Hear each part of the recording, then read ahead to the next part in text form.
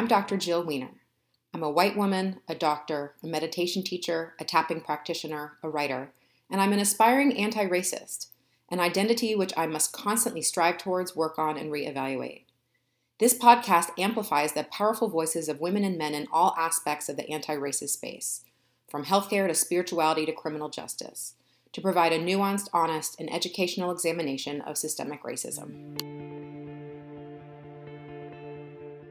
I'm so excited to have Dr. Shailla of Vaidya here, who is not only an MD, but an MPH, Master's in Public Health. She's a yoga therapist, family and emergency medicine doctor in Toronto.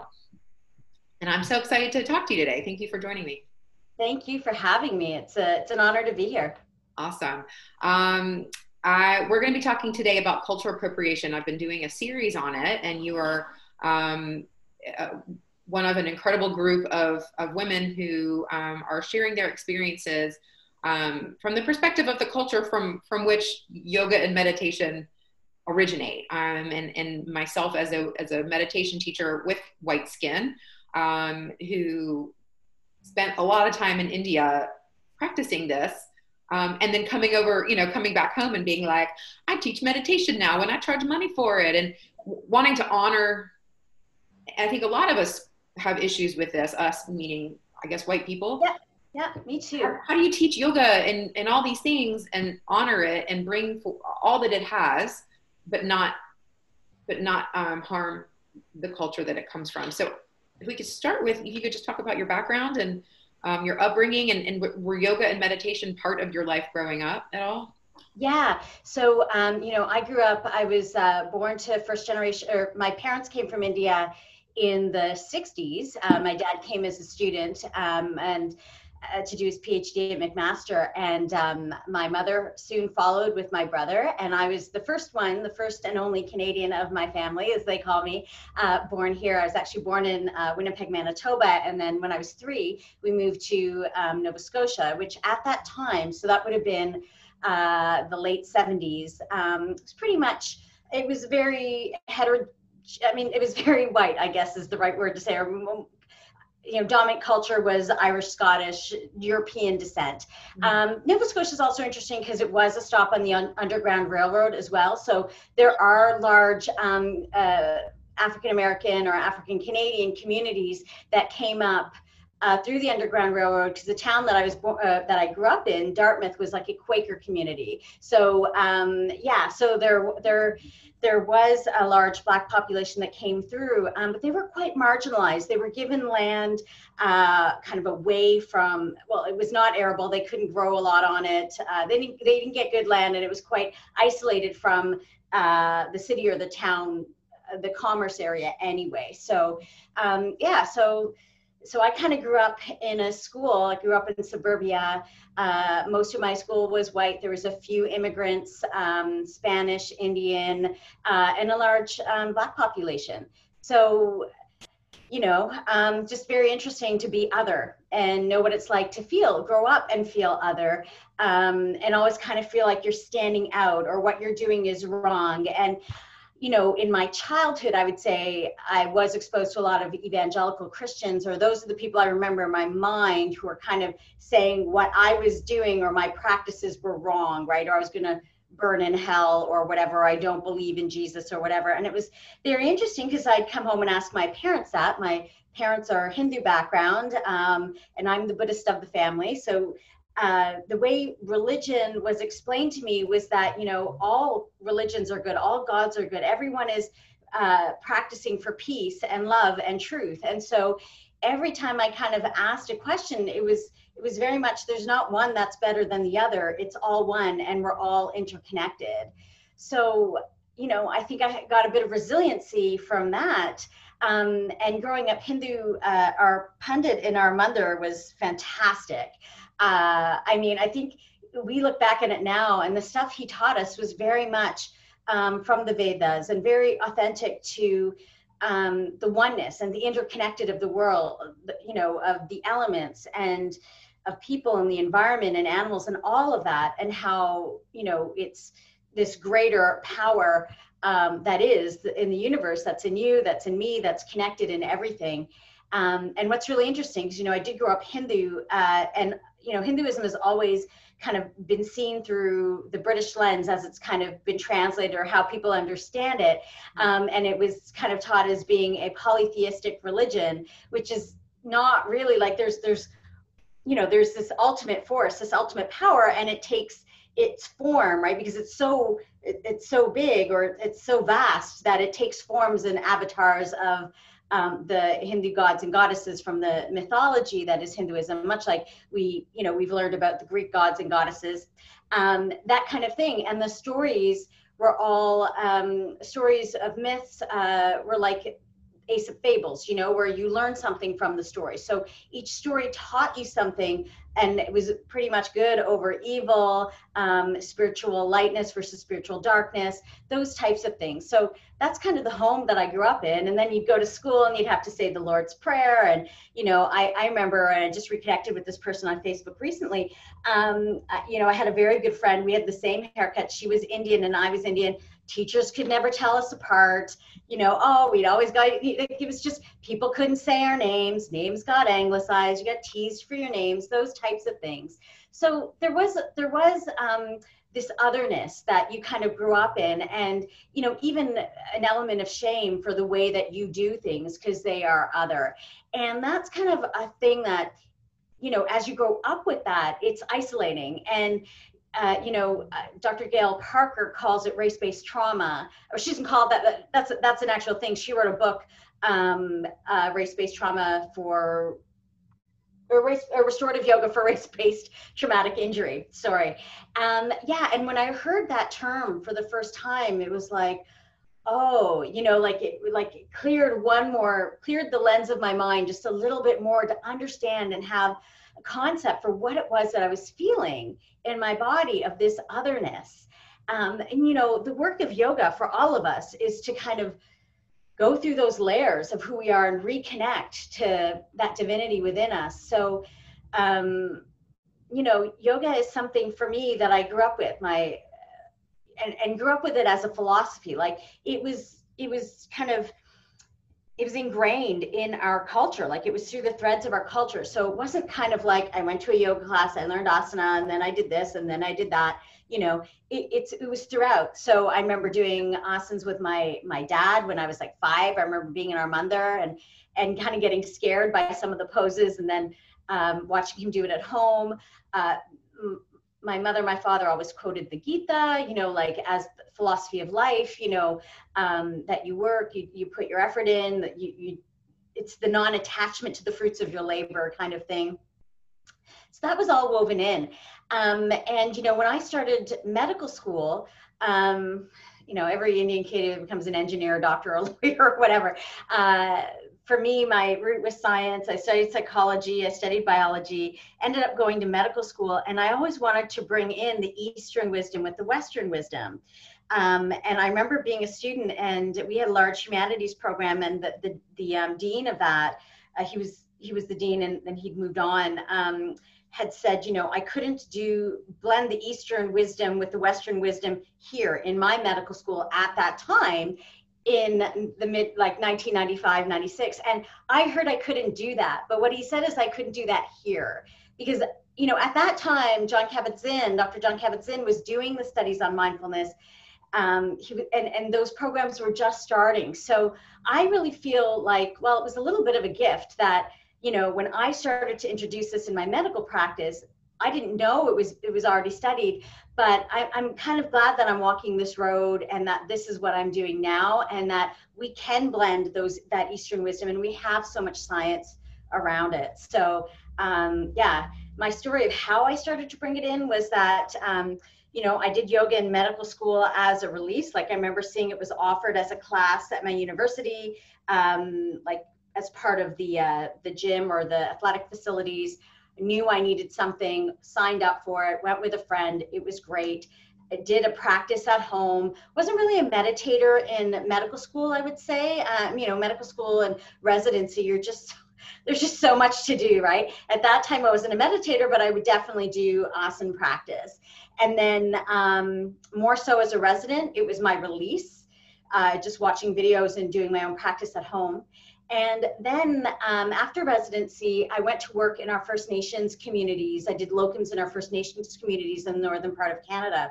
And what I saw there was what happens to a people when they're removed from their culture, right? There's this cultural genocide that happened with the First Nations, Indigenous people of North America. And I saw how removed they were and how the illness that came with that, the isolation, the loss of their practices. And then after that, I came back and I was doing family practice in a community that was mostly South Asian. And I saw the exact same illnesses and the exact same things, diabetes, stress, depression, anxiety, and the mood disorders kind of come after all these other dysregulated stress happens in the body. And so my last name, Vaidya, means Ayurvedic physician. So I was getting a lot of patients who were coming to see Dr. Vaidya, and they were expecting both the Ayurveda and the Western medicine, which was great. It was great. I was wondering about that because that's like Vaidya is it's like the title, right? Like my Vaidya is my Ayurvedic doctor. So okay. Right. So it actually just pulled me back into that because I got pieces of the puzzle, right? Like you're kind of walking on this path, you don't really know, but it's like, oh, here I am. And this is what the universe has given me. So this is the path I'm walking down. And if I hadn't worked in the Indigenous communities, I'm not certain I would have seen how clear that connection was between loss of culture, loss of the practices that were ingrained in your culture to keep you healthy. How when you lose that, you can become so unhealthy. So I'm forever thankful for the time that I worked in the moose factory zone and along the James Bay coast and in Sioux Lookout because it really helped me understand a lot of the social determinants of health a lot better, the effect of culture in health, the effect of racism, systemic racism, all of that. And that's when I started to bring it into my practice. Got frustrated with the medical system, as many of us do. I didn't like practicing it, went back and did my master's in public health. Went back to school, did my master's in public health, where I think what that year did for me was kind of allow me to feel normal again. Like I feel like I got my voice back when I did my master's. And I was with other people who knew that the healthcare system was dysfunctional and we all wanted to improve it. And I think what that the master's did for me, because people always ask me, do you actually use it? And I was like, it changed my perspective and it allowed me to know that I can affect change within the healthcare system and I can do things differently. So I came back, did that, started medical group visits, started implementing community within my family practice. And yet again, I came back to teaching people meditation and yoga. And that's when I heard, it was about 2010, I actually heard about the adverse childhood experience score. And I started to screen my patients. And what I realized was all the people I was teaching techniques from yoga, which of course includes meditation, mantra, japa, reciting of prayers, whatever it was, were all people who had trauma, and it was. I just want to interrupt you for 1 second. So adverse childhood experiences, adverse childhood events. There is actually, I did an episode with Dr. Stan Sonu, who was one of my residents, and he talked about that. So for anyone who wants to learn more, please, we'll continue with what you're saying. We did a whole episode on that. So Dr. Stan Sonu, for anyone listening, you can go back and check out that episode. It was released November. It was this week, actually. So this week, yeah. Days ago, Which, I don't know when this is playing, but it was this. And I have to say, I always start off all my presentations with these letters, or this presentation is brought to you by the letter A, C, and E, and the scores 2, 6, and 9, or 2, 4, and 9. And if people only take one thing from this, look up the A score. That's the most important thing all of us can do in medicine. Published in 1997. So this was 2010. I was in medical school when that was published. Didn't hear about it then, even though we were studying evidence-based medicine. Heard about it in 2010, started screening my patients. Turned out everyone I was teaching yoga and meditation to were the people with high A scores, and they were getting relief from it.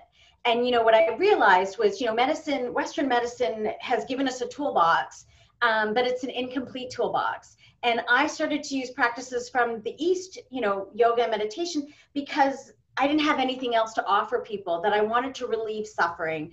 My spiritual practice was Hindu and Buddhism. So I understood the philosophy, and I understood yoga was chitta vritti nirodha, the slowing down or the clearing of the racings of the mind. So I was bringing that in. It was actually one of my Caucasian patients who is a professor who said, "Hey, this is mindfulness. You're teaching me mindfulness."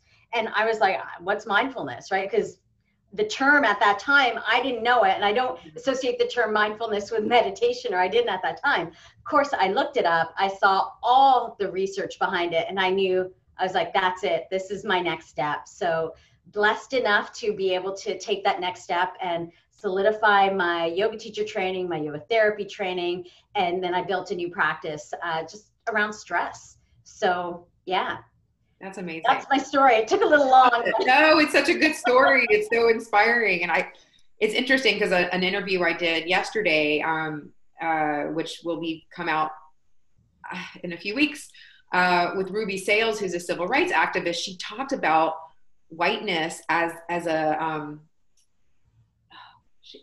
soul murder, where you're removing all of people's culture.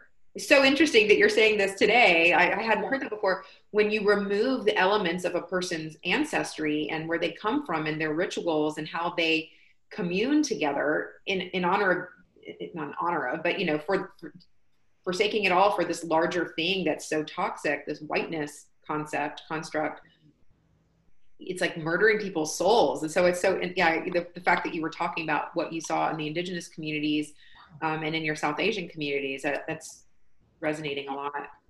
And in myself, right? Like I felt that because I grew up here. I didn't grow up with my grandparents around me, my aunts and uncles around me, my cousins around me. Mm-hmm. Our community became our family for sure. But you lose a lot when you don't have that in terms of your sense of self and who you are in your place. And that feeling other is socially isolating. And we know, you know, thanks to the work of Nancy Eisenberger from UCLA, Dr. Eisenberger, that our pain center, our central perception of pain and our social isolation center is the same, right? Like that's where we experience pain, and that social pain is the same as physical, or perceived as the same as physical pain. So these things run really deep. And, you know, I just did a course on Indigenous history for Canada, and recognizing the effects of colonialism and how deep they run in India as well. India still carries a lot of that shame from British colonialism, our Indigenous communities as well. And this whole idea was around assimilation, right? That if we get rid of what they are so they become us or whatever. And we realize now how much gets lost in all of that. Yeah. So, yeah. Yeah. Yeah. So what is it like for you as an Indian woman going into yoga spaces now? And I'm actually curious, because I know you went to India for a lot of your training also. Yeah. What was it like to be, so I guess two questions. What was it like to be an Indian woman in the Western wellness? And then what was it like to be an American, or sorry, Canadian. Canadian To be a Westerner, a Canadian Indian woman in India. Yeah, this is where it's so interesting, right? Because you don't fit in either place. So, or there's an element of otherness even in your homeland, you know? So it is kind of like a lost boys or a lost generation kind of thing that happens. And you want to hold on to whatever you can. I think Russell Peters did a really good skit on it once about like when you're in Canada or when you're in North America, you're Indian, you're this, you're that. And then the minute you get on the plane, you're like, whoa, or you get to the country, you're like, oh, I'm so Canadian, and you become the Canadian. And so there's this split in identity of who are you really, which I think yoga has really helped me with. But to answer the question around what's it like to go into the Western yoga space, you know, it was really interesting for me because at first, I really couldn't relate to it. And I was very picky with the teachers I would train with. So, you know, the teacher I trained with when I was practiced with in medical school was phenomenal, like very true to the practice. This was in the 90s. So before the yoga boom really happened in the 2000s and further on. So then I didn't really feel so different. I was like, yeah, this is the practice that we do, very breath focused, you know, the postures, meditation at the end, the pranayama in between. It was very good. But then as yoga exploded, it became very strange. And I didn't even recognize it, so much so that it wasn't that I didn't recognize it, but I felt like, oh, I don't know this. Like I need to go back to India and learn how to be a yoga teacher, because there's all this stuff that they're doing that I don't recognize, like, I can't figure out how to put this together. There was always a piece missing. So I would say that when I was practicing yoga in a studio, I chose my teachers very carefully, people that I could relate with. And I think we all do that. And then when I decided to go to India to learn, I realized, oh no, what I learned was good. Like how I practiced, yes, that's the way. I studied with the Mohans, who wrote a book called Yoga Therapy. They also wrote a book called Yoga, Body, Breath, and Mind, and they were students of Krishnamacharya. So A.G. Mohan and TKVS Deskachar had formed KYM together at that time. And then, of course, politics always happens.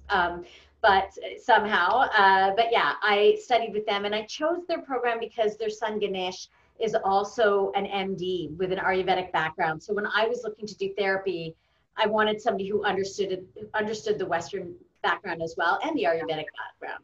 Yeah. So, but anyways, walking into, like, if I went to the yoga conference or the yoga show, I was always surprised how I could feel so other in something that was from my own culture. Yeah. And I think that was very hard all the time.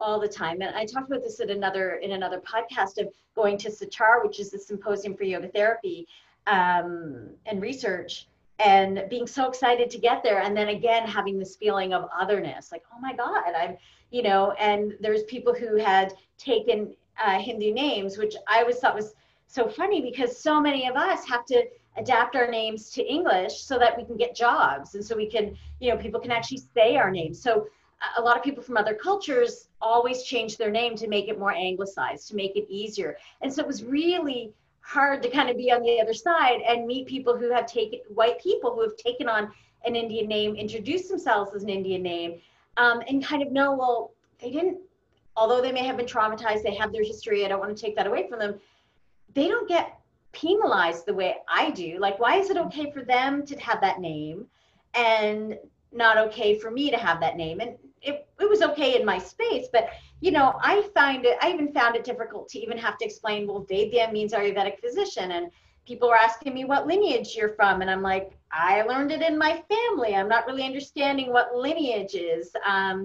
So it was just it was interesting, and it was hard. It's hard. It still is. That's the harm that we as white people don't realize, that when we take something on, we appropriate something from another culture, we're harming the people, like wearing Afro wigs, for example. Yes. I just am like, not a costume. And Black people get like so much discrimination for their hair. And we don't, if I'm a white person and I wear, and what you're describing is exactly that, like white people taking on these like interesting, exotic aspects of Indian culture and not having any of the side effects, and not realizing that is harm. That is you. Yeah. And that there was a lot of harm before that came. So it can be very triggering as well to old issues. And it was at that conference that I went to a workshop, and Dr. Gail Parker introduced the concept of race-based traumatic injury. And it was like, ding, ding, ding, ding, ding. That's what I'm feeling. That's what this is. And now that I know what this is, I have a construct that can help me heal, can help me walk through that, right? It's interesting what you said about when people wear afros and stuff. I just started watching on Netflix a TV show called Dear White People. And at one point, at the beginning of this thing, the main character, who is Black, she's actually biracial, is a film student, and she's going into this party where everyone is white, but they're dressed up like reggae stars or rap stars, or I guess the Black themed or an African American themed party. And when I saw that, I was like, oh, that's the experience I've had walking into a white yoga studio, or white, I feel that same way. And I feel that way around, like, it just depends. Like, it's not every person who is Caucasian or who's white that makes me feel that way. But I often feel that way walking into a yoga conference where people don't even recognize that I'm Indian or that this is from my culture. And it's very strange. It's very strange to see it played that way. And people, I always found it strange when people would pitch their yoga teacher training to me. They're like, oh, you should train with me. And I'm like, why would I train with you? I I'm Indian. Like, I grew up with this. Yeah, this is my culture. I mean, yeah, I mean, I can learn, and I have phenomenal teachers who have done a lot of studying, who are not Indian, who I absolutely would train with, and who I practice with today. But I'm just saying, it's different, right? Like, those people also respect the fact that, yeah, this is from my culture.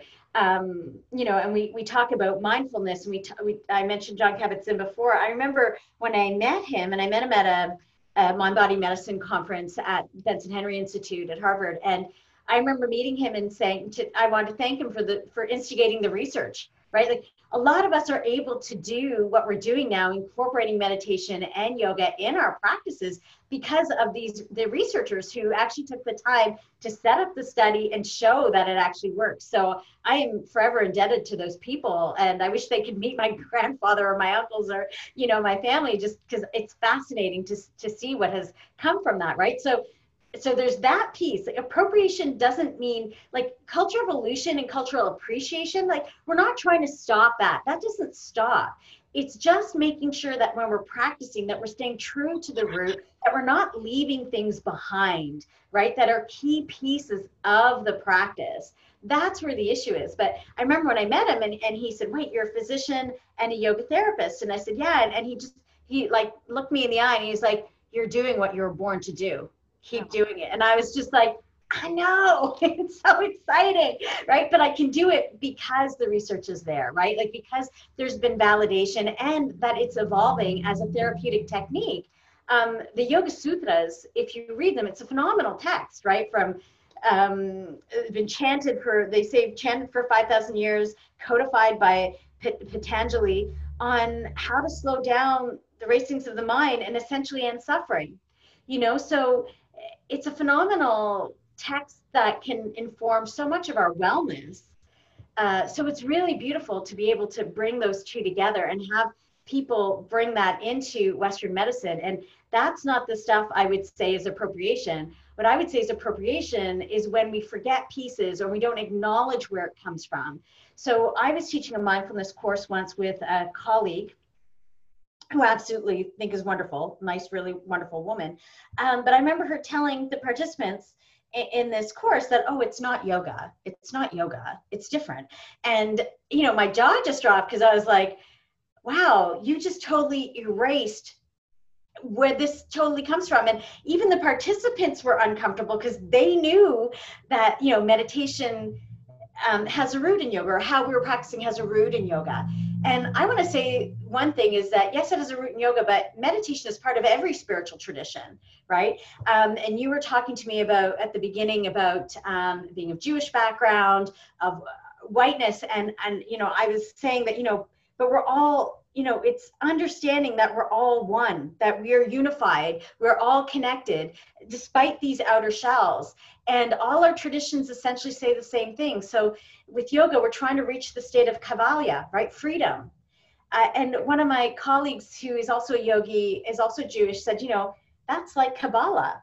Kabbalah and Kaivalya is the same word, right? The B and the V has been replaced, much like in Spanish, the B and the V. And when we look at Om and Amen, you know, the vibration of the chant is the same, right? So even though I also have a course that I've made sure it's not religious so that I can practice it, you know, the secular version of it with my patients. When we look at what our traditions were telling us, everybody's saying the same thing. We're using the same techniques. You know, we know this is what calms us and what brings peace, right? Every religion uses peace, says that word, right? Whether it's shalom or whether it's shanti or whether it's, you know, salam, or peace, you know, it's the same thing, and we're all unified as one. So I guess, I hope I'm not talking too much in a tangent, but what I want to say is that we are coming back to that union, that oneness. That's what yoga is, and that's what we want to maintain. It's this idea of divide and conquer, that it's separate, or when we leave part of it behind and take it and sell it at the expense of the other group, where we start to do harm. Or when we don't acknowledge that, hey, you know, this practice that we're practicing comes from this other culture that is actually might be oppressed in our culture, or these people who are from this culture don't get treated the same way within our society. Why is that? You know, these are opportunities as we share culture. It's opportunities for us to understand each other, not to further divide. And I think where I get upset, or what hurts with cultural appropriation, is when there's a division and a taking without an acknowledgement or a feedback to that original culture that is bringing this. So that's where I think we get lost. And in the medical community, or the whitewashing of yoga, that's hard, because really this is such a huge opportunity for us to actually start to understand each other better and focus on what's connecting us instead of what's dividing us, right? So yeah. So how do you culture appropriation, I think, and spiritual bypassing are very related. So we get a lot of people who don't do the social justice work that you do, who say we're all one thing. Like, let's not talk about this whole race. yeah. Where do you weave those in? Yeah, so that's incredibly important, right? Because I see that all the time. Oh, everything is one. I don't see division. I don't see color. Actually, we do. And the path of yoga is to continuously walk the path of making the right choice, to do right action. So we cannot walk by and see injustice in our society without having the obligation, the moral obligation, to work to correct that injustice. That is the path of yoga. And when, you know, we're doing mindfulness, we're doing the end of the eighth limb, right? Like samadhi, dharana, dhyana, samadhi. So we're talking about the 8 limbs of yoga: yama, niyama, asana, pranayam, pratyahara, dharana, dhyana, samadhi. So the first part is kind of like that moral code: how we treat ourselves, how we treat others, or how we treat others and how we treat ourselves. When we appropriate yoga, or when we appropriate anything, we often take it away in pieces, and we don't get the whole picture of how it's supposed to be practiced. And it's supposed to be practiced with all of these pieces, right? That we're not just becoming mindful and dissolving and, oh, I love everybody and life is so wonderful and whatever. No, actually, we're becoming aware that there is injustice in our society. And as yogis, and as we try to unify everything, we have to work to address and fix those problems. Yeah. So spiritual bypassing and even bypassing, it's bypassing what yoga is in general, right? So you can't do it. You can't do it and that would be considered appropriation.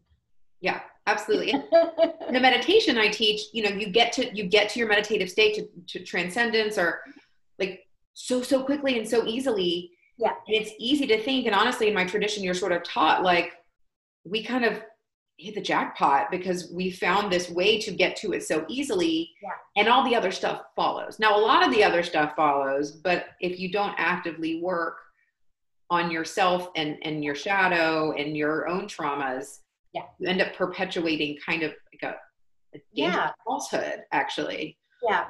And that's the seva part, right? Like that.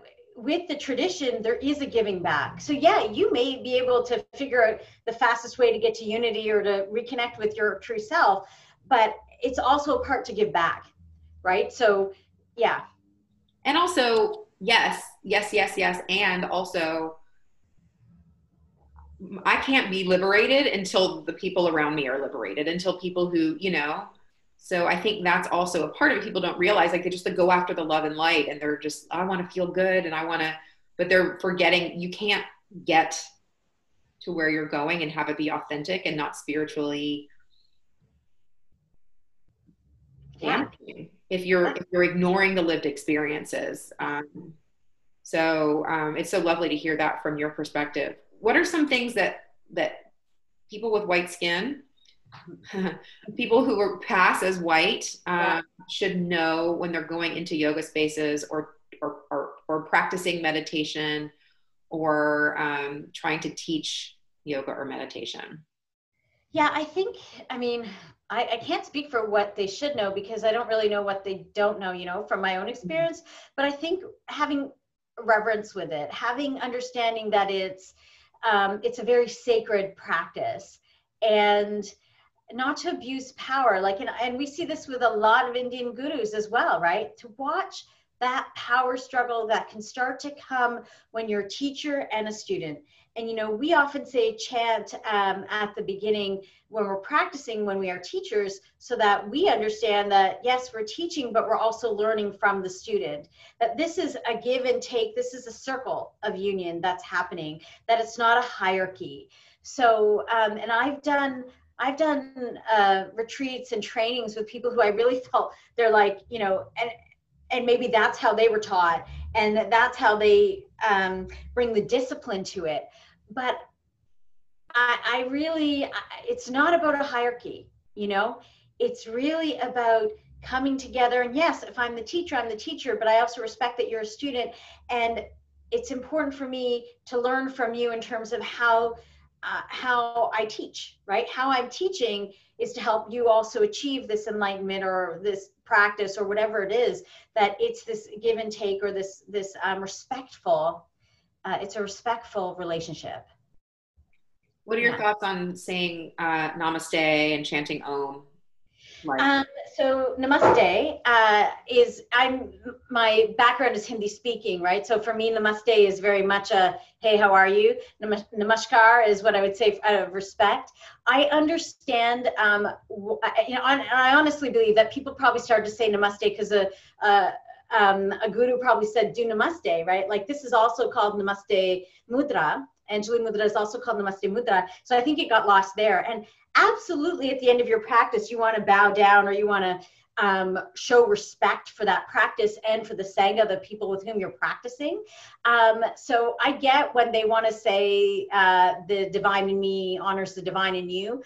But it's really misplaced, because namaste as a word is just very colloquial, hello, hey, namaste. So it seems odd. And it doesn't seem revered, like, it doesn't seem a word of reverence for me at the end, right? So I would say, you can still bow down to somebody, and you can still say, the light in me acknowledges the light in you, or you can share peace, right? In our tradition, we say Shanti, Shanti, Shanti 3 times for ourselves, for our community, for all beings. I believe, I'm not Jewish, but I think you say Shalom, Shalom, Shalom the same way. That it would be, you say it 3 times anyway, my understanding, I could be wrong.